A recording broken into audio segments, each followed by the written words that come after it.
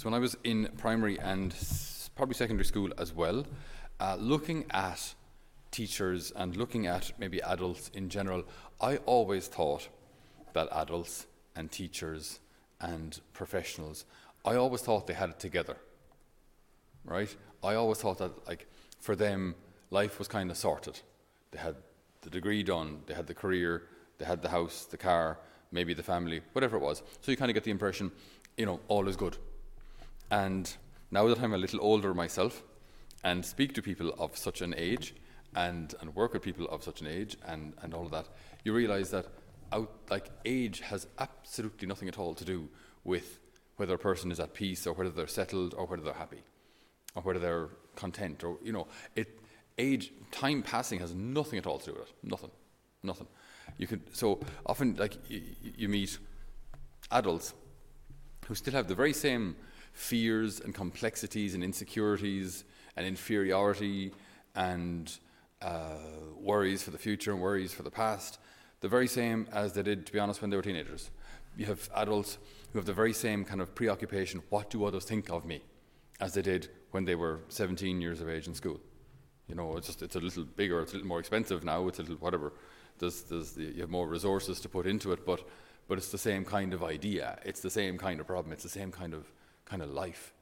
So what's interesting to see is how it's just so critically important that our interior life gets sorted. This universe inside each person, and there is a universe inside each person of memories and thoughts and desires and complexity and rejection and love and acceptance and success and failure, and every person you see has that inside them. What you see on the outside, you can't even say it's 1% of what's there. It's not even a tiniest fraction of what's there, but that's what we see. What you see of a person, or what the person wants to project of themselves, which is that bit more dangerous today in such a kind of a virtual society where you can, on your own profile in whatever it is, Facebook, Instagram, you choose what people see. So now you're able to even kind of tailor and adjust and filter and fix and repair so that what people think they know about you might not be the case at all. And so you discover, like, when you peel back some of the layers, and you generally don't even have to peel back very far, and you begin to discover in each person,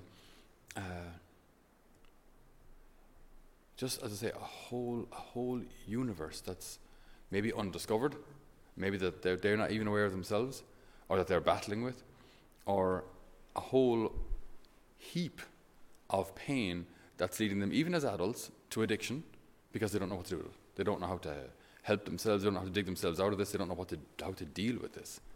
So numb it. And addiction, just the same as kids and screens, it's me and alcohol, or it's me and betting, or it's me and superficial relationships, whatever it is. So it's so interesting, because every person has this universe inside them. And this is where God works. And this is where God lives, if he's welcome.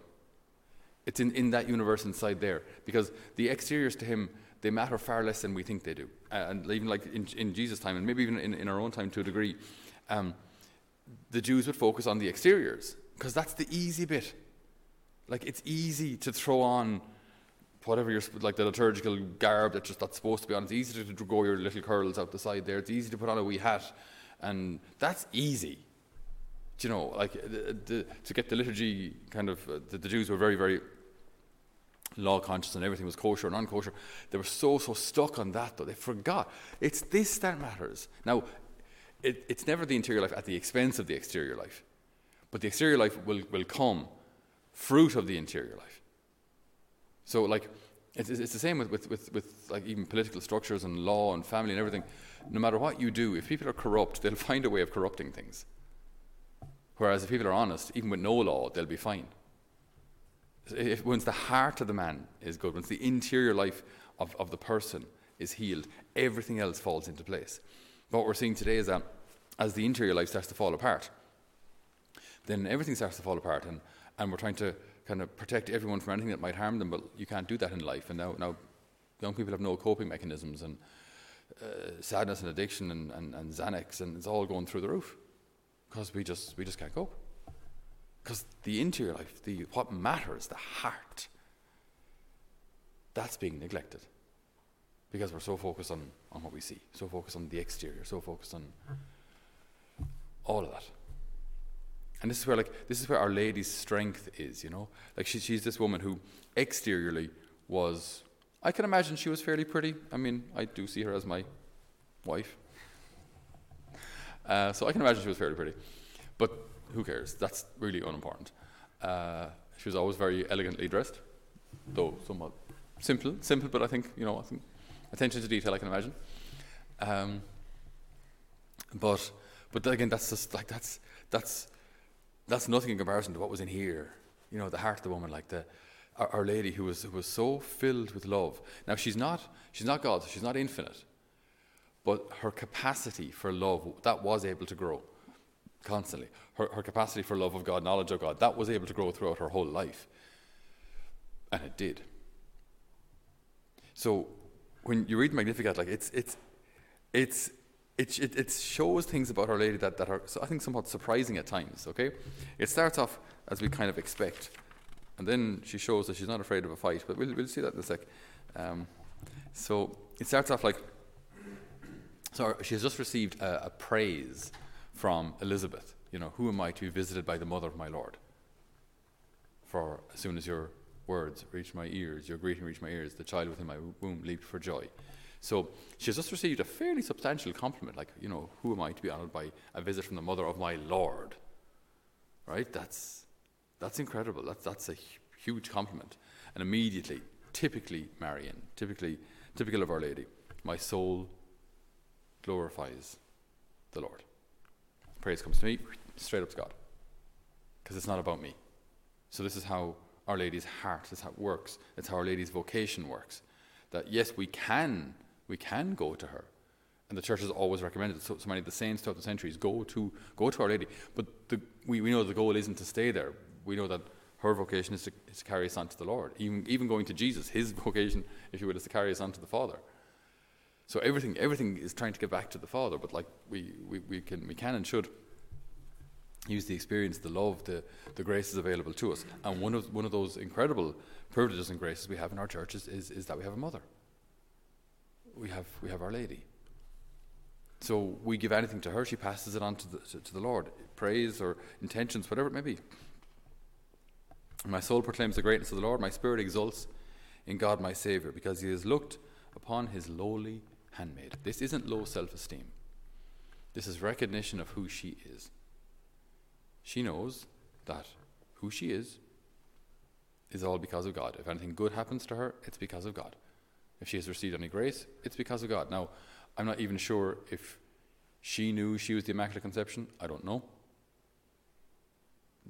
Those terms didn't exist back then. Like the term original sin didn't exist. So I don't know. She might have, what I imagine, this is, again, don't take this as church teaching, because it's not, it's just me. But I would have imagined that she has an experience kind of like we have, where when you're out in the world, you can begin to feel that you don't quite fit. As in, you can begin to feel the way everyone talks, the way people, the words they use and what they talk about. That's not me. I don't want to get involved in a conversation like that. I don't want to be using those words. I don't want to be talking about those kind of things. I don't want to be watching those kind of TV programs. I don't want to be dressed like that. And I don't want to socialize like that. So you're kind of in the world, but you just feel just not. And it's not that you feel better than other people. It's just you feel that I can't and I won't do that. I imagine Our Lady would have felt that way when she would talk in the market squares with friends and that, and they'd be talking about, I don't know what, gossip, general gossip. And Our Lady, I can imagine, she would just feel this isn't me. This is not for me. So because she would have had an absolute abhorrence for sin, but again, not in a way that she would have thought or considered herself better than others, but just this isn't right. I think we feel that too. I think just she would have felt it in a much, much greater degree, being preserved from all sin. So sin would have just been actually painful, deeply saddening for her. So all that she has from God. But there's great freedom in that. There's great joy in that. There's great gratitude in that. It's not low self-esteem. So he has looked on the lowliness of his handmaid. Now this is the interesting thing. She balances that with, from this day forward, all generations will call me blessed. That almost sounds like pride. All generations are going to call me blessed. But it's a recognition of truth. If what I'm carrying is Jesus, which is God, which it is, then what an amazing honor. What a privilege. I mean, how blessed am I? But remember, blessed means I have been given something. So I've been blessed by God, and that's just a recognition of truth. That's not pride. So the Lord has looked upon his lowly handmaid, and from this day forward, all generations will call me blessed. You see, you begin to see like the heart of Our Lady. It's not, I don't know, passive and unable to think for. She's not unable to think for herself. You know what I mean? She's reflected on these things. Again, this is the universe of her heart, where she recognizes all these graces. She recognizes this is such a great privilege. And she recognizes that this is a blessing that people that will benefit the whole world. And yes, I'm involved in that. And his mercy reaches from age to age for those who fear him, for those who love him. And now the attention is all diverted back to God, right? So God has shown the power of his arm, and this is the little fighter in Our Lady, he has routed the proud of heart, he has pulled down princes from their thrones, and he has exalted the lowly. The hungry he has filled with now the sensitivity of her heart, the hungry he has filled with good things, and the rich he has sent empty away. He has come to the help of Israel his servant, that's his people, so the church. He has come to the help of Israel his servant, remembering his mercy, according to the promise he made to our ancestors. Now her knowledge of Scripture, her knowledge of God, of his will, of his heart. This is just, I'm going through this very quickly, obviously, because it's a homily, not a conference. But you see, sorry, it's probably hard to become a conference by now, has it? Sorry, but he's come to the help of Israel, his servant, remembering his mercy according to the promise he made to our ancestors, of his mercy to Abraham and to his descendants forever. So in our world, we focus a lot on the exterior. The exterior is what we see. It's the first thing. It's the first impact. When you meet someone, you see them before you talk to them. You see them first. The danger is we stop there. And maybe in today's world, the even greater danger, maybe we're not actually interested in knowing anymore. All I want is the exterior, and the rest I just don't care. And that, I would argue, is diabolical. Because it's the heart of a person, the interior life. That's where God dwells. Inside, in the heart. That's what he wants to transform. And that's what all the externals are supposed to help us to do. When you go into a church, it's helpful if it's warm. It's very, very helpful if it's beautiful, because it helps the interior life. It helps you to pray. It's very hard to pray if you're freezing. If your hands are blue and you start to shake, okay, that's going to shorten my rosary substantially. So you come into a church, and if it's a beautiful, clean place, with things that remind us of heaven, angels and beauty, then it's going to help my soul. But it's for the interior. Everything's supposed to serve the interior life, the heart. And then everything else will fall into place. And Our Lady is just the most wonderful example of this. You get the heart right, everything else falls in. You get the heart right, and then the Almighty can, will, and does do great things in her, and in all humility, also in us. The Almighty will do great things in us. So if we get the heart right, everything else follows. So we pray today for the renewal, the conversion, the healing of our hearts, of our memories, of our hurts, of our wounds. We pray that we might grapple onto the Lord, and just with absolute confidence that he can and will resolve every difficulty and every problem if I don't get in the way, if I allow him to be Lord of my heart. Amen.